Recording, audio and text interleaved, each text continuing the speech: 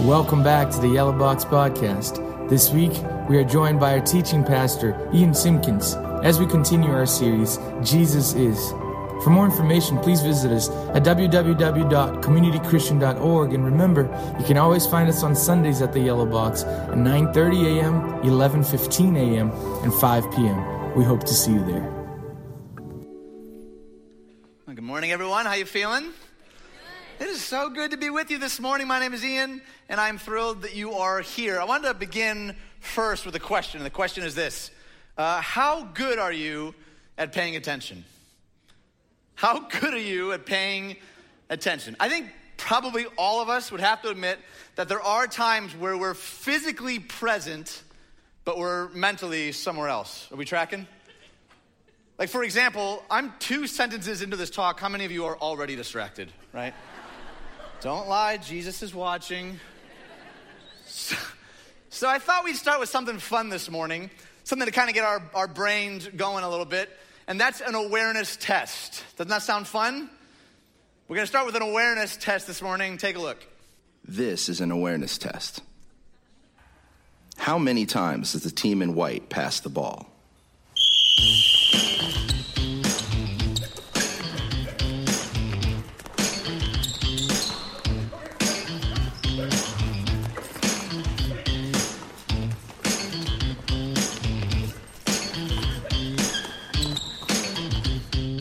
If you answered 13 passes, you are correct. But did you see the moonwalking gorilla?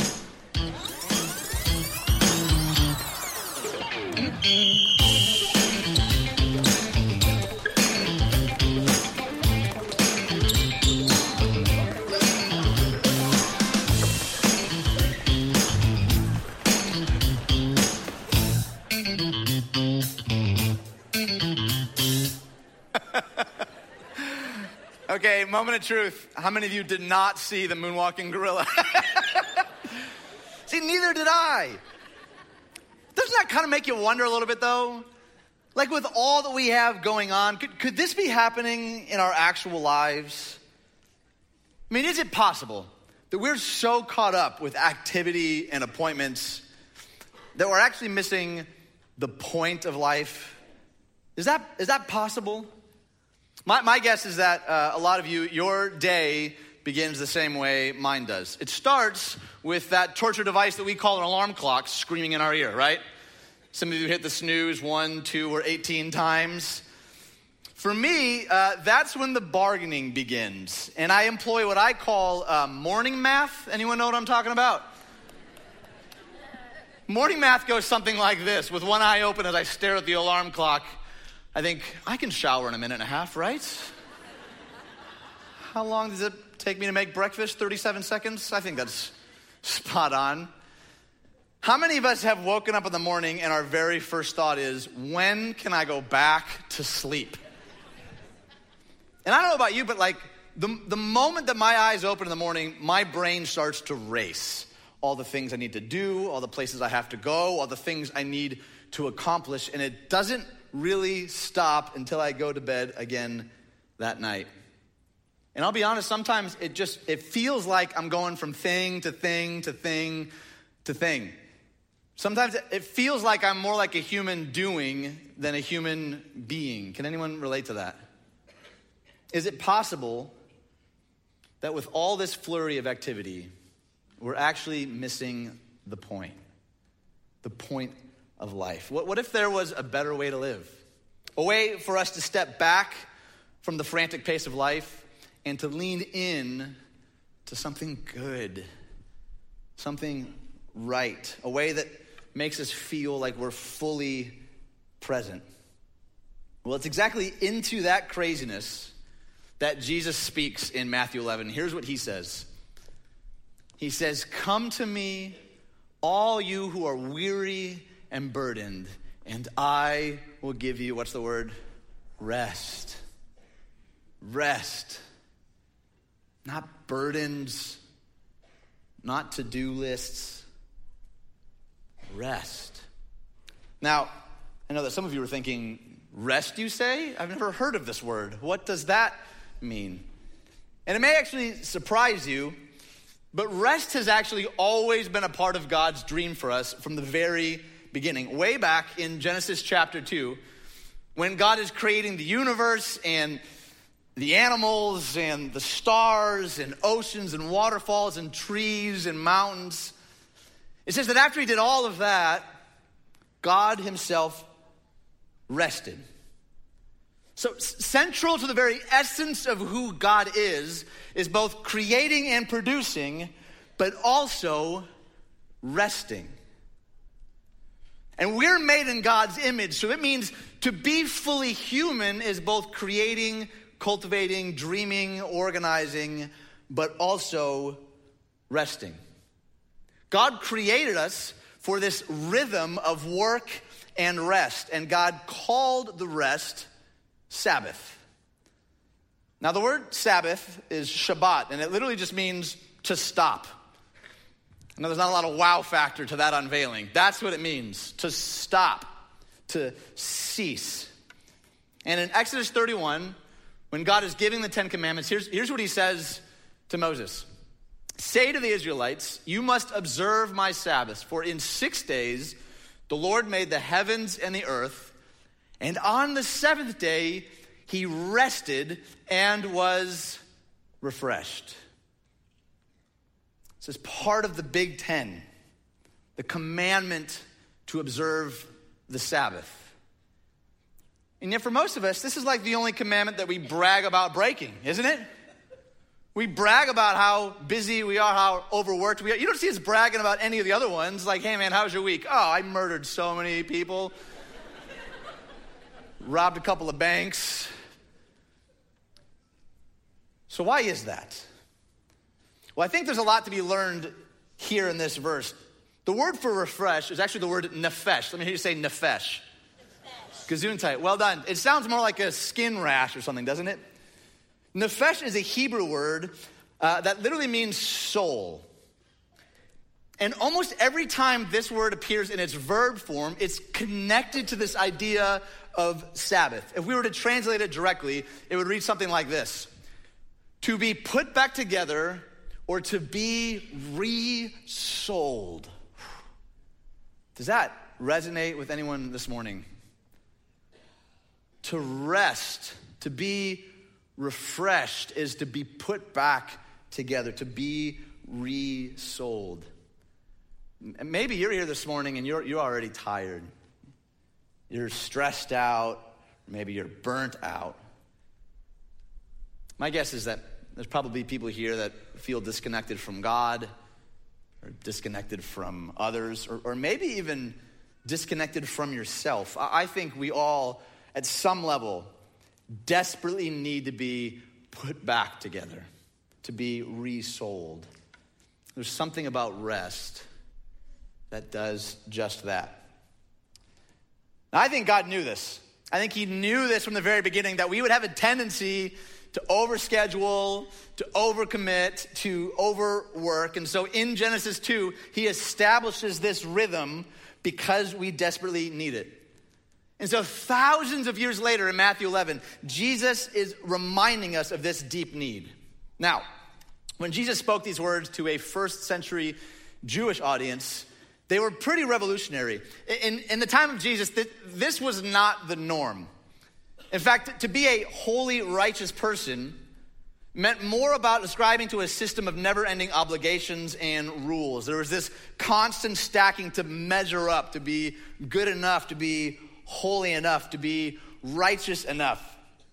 And here's how that happened. This is a page in the Old Testament. And let's just say this is the Genesis 2 passage. It's in Hebrew, so you can't tell me it's not. This is the original text that describes who we are, what we're to do, and who we are to be. God gives this clear picture. But over decades and centuries, the rabbis and Pharisees felt the need to further clarify what God had said with more commands and instructions. Now keep in mind, I think it was with the best of intentions that they did this. So God kind of gave this mandate, God gave this instruction, this invitation. And I think for the most part, they so badly wanted people to get it, to not miss it that they added all these additional rules and obligations and commandments. And over time, the page ended up looking more like this. Isn't that crazy?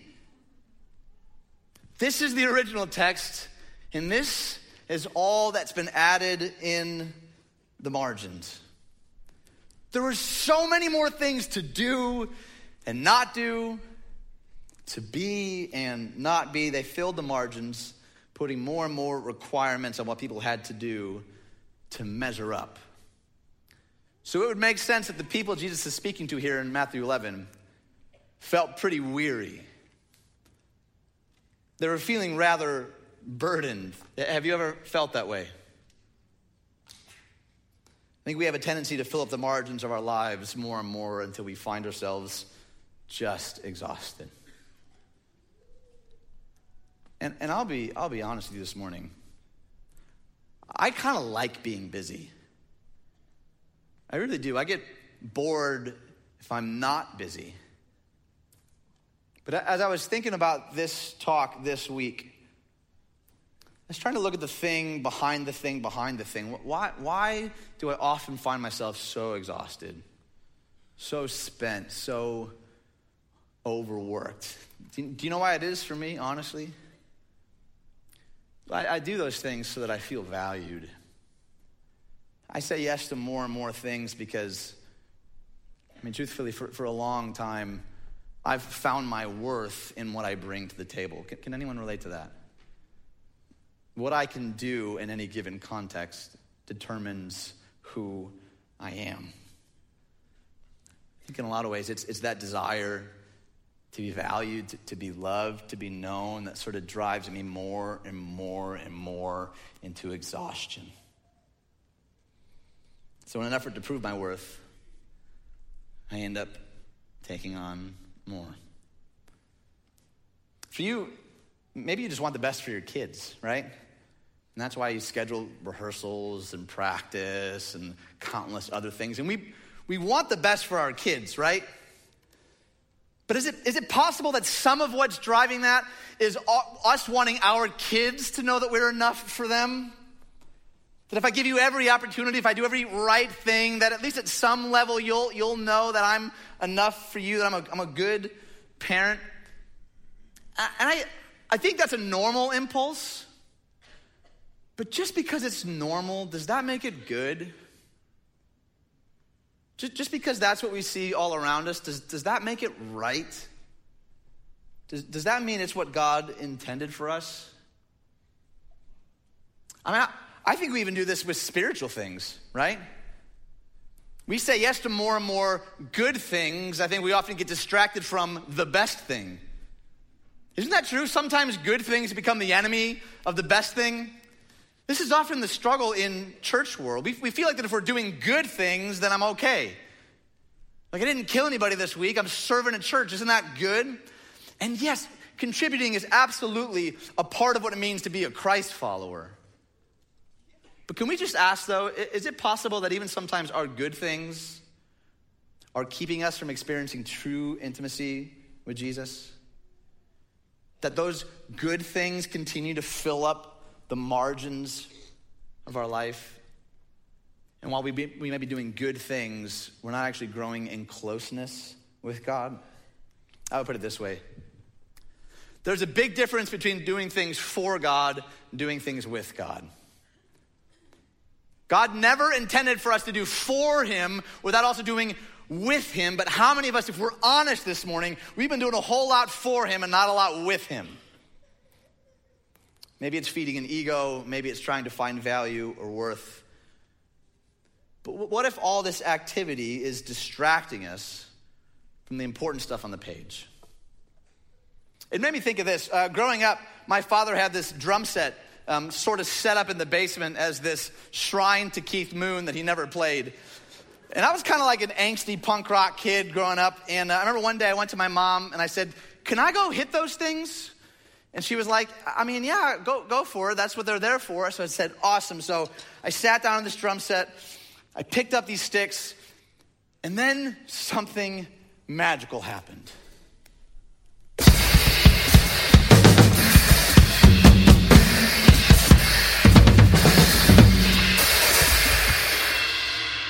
Wasn't that just beautiful?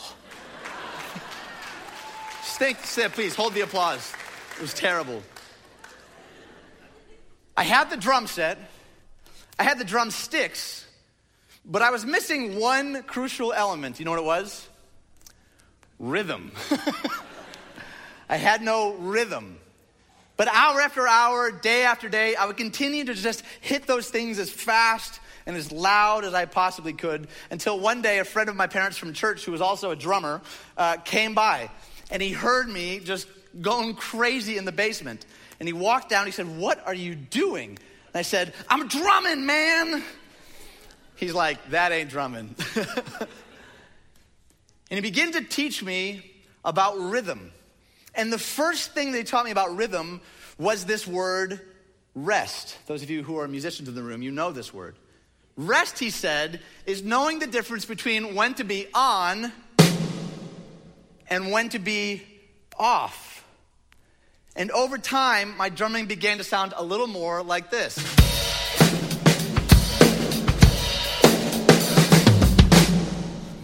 And in so doing, he began to reveal to me that the whole point is not to always be on.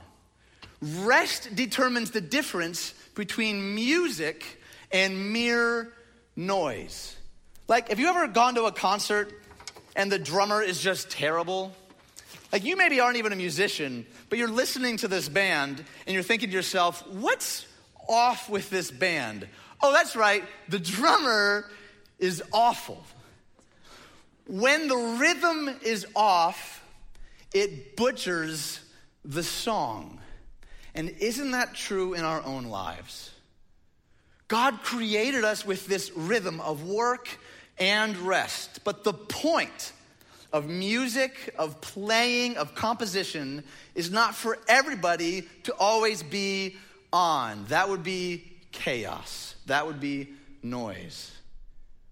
But if we're really honest with ourselves, how many of us experience that in our own lives, or just feels like we're always on? God did not create us to live like that.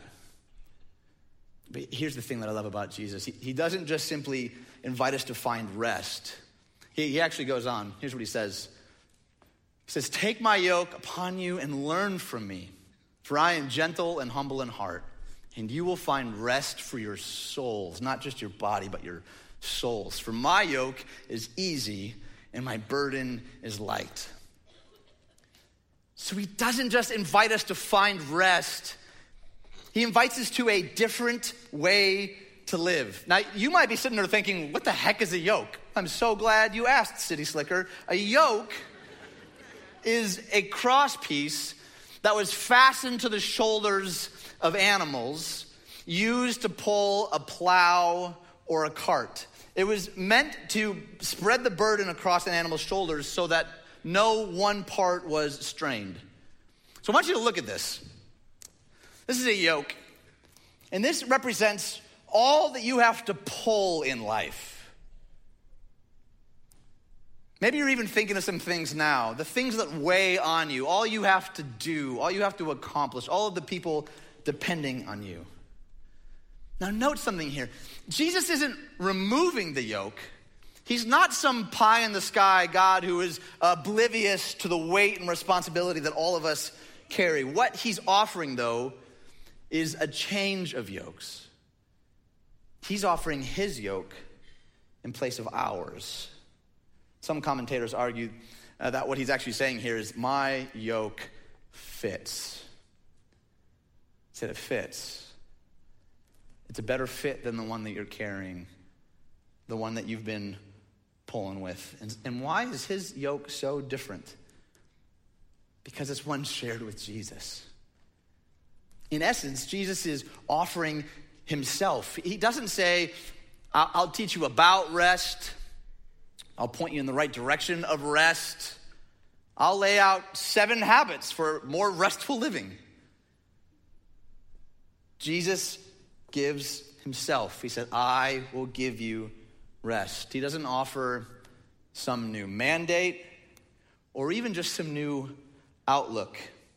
He offers himself because Jesus is the point. Think about it like this. Every room in your house or apartment has a focal point. Whether you like it or not, it has one. It could be a couch or a fireplace or that Top Gun poster you can't seem to get rid of. And when chosen intentionally, everything in that room is sort of arranged around it, and it works, doesn't it? Some things may stay, but other things might have to go. And that's precisely what the religious leaders of Jesus' time missed. In their mind, religion was about sucking it up. Like, try harder. Pull yourself up by your bootstraps. But friends, that is not the gospel. The gospel is that Jesus came to save us when we couldn't and can't save ourselves. It's not about being good enough. It's about a life-altering, life-giving relationship with Jesus himself. And he wants to be the thing by which everything else is oriented. Not just your Sunday mornings, not just around your church friends, everything. Your marriage, your finance, your neighborhood, your employment, your recreation, your hobbies. He wants to be the focal point.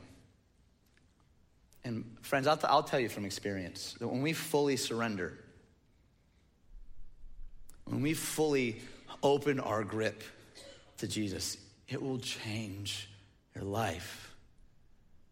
You will find a rest that you didn't even know was possible. Why? Because he's the point. Jesus is the point. All of the things we do are good and right. And we need to continue to help more and more people find their way back to God and plant churches and give generously and join small groups and serve on teams. They're not ultimately the point. Jesus is. Sunday's not the point. Jesus is. So in light of that, I have just a few invitations for you. The first is this. Stop. Just stop. We can prayerfully say no to the things that are keeping us from closeness with God. When we feel this constant pressure to keep adding to our to-do list, what if we made a stop-doing list? What if we, with boldness and courage, said, you know what, I don't need to do that anymore. I don't need to keep saying yes to that thing. I think that's keeping me from my family. That's keeping me from closeness with God. We can ask this: what do I need to say no to in order to say yes to God? Even good things. And that might happen today. You might have to say no to something today in order to say yes to God, because here's the thing. If you don't take a break, eventually you'll just break. I've been there. If you don't take a break, eventually you'll just break. Second invitation is this: you can sleep. Can I get an amen, please? You can sleep, and sleep like a Christ follower. For some of us, the most holy thing you could do today is just take a nap. I think a lot of us would look a lot more like Jesus if we learned to nap once in a while. To just rest. To sleep in. Spontaneous applause. It's very showing. English preacher Charles Spurgeon put it this way: the bow cannot be always bent without fear of breaking. Repose is as needful to the mind as sleep to the body. Rest time is not waste time. It is economy to gather fresh strength. It is wisdom to take the occasional furlough. In the long run, we shall do more by sometimes doing less. Resting, pausing, stepping back will often feel like we're wasting time. But if it's bringing us closer to God, nothing could be further from the truth. If hitting the pause stirs our affections for the right things in life, then that is worth doing. And the third is this: I invite you to Sabbath.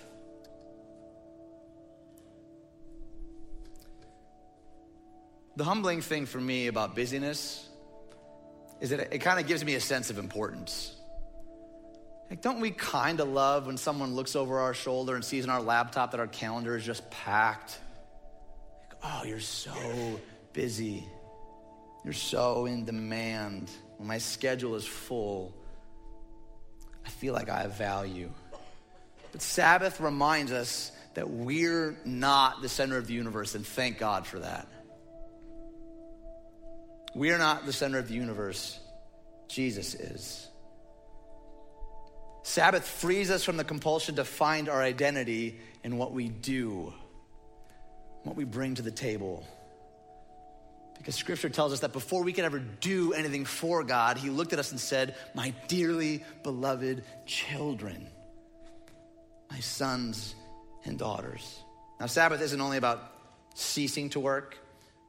It's also about stirring our hearts as well. So maybe a helpful question for you this week is, what stirs my affections for Christ? Like, I know some of you, you're journalers, and God bless you. You're the holiest people in the room. I'm convinced of it. That doesn't work for me. I gotta go for a run or ride my bike or play music. I gotta do something really active. But what is that thing? What stirs your affections for Christ? That can be your act of worship, of Sabbathing. Worship isn't just about singing songs. It's about offering our entire lives to Jesus because he is the point. So let's not allow distractions, even good things, to get in the way, to take our focus off of the source of life. I'd put it this way.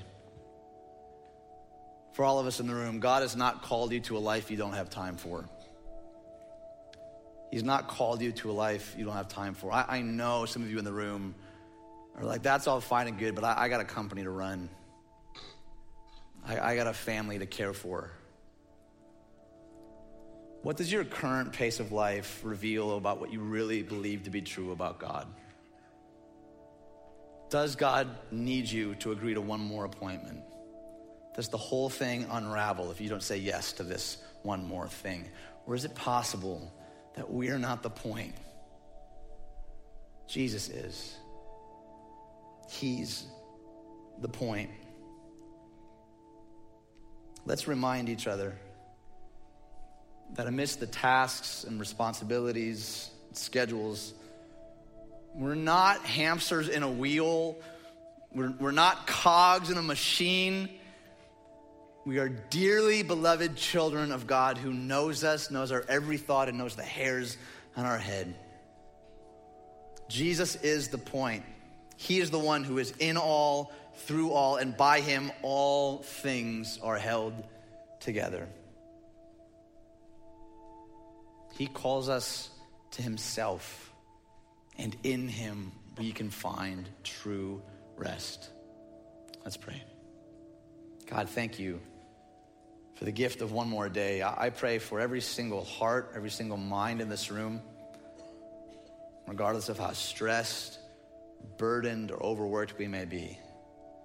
Help us to lean more fully into your promise to give us rest, that we could be put back together, that we could be re-sold. Help us to have the courage to say no to the things that are keeping us from you, to create a stop doing list, to pause, to breathe, and remember that you are the point. We thank you. We love you. We pray all these things in the beautiful, life-giving name of Jesus. Amen.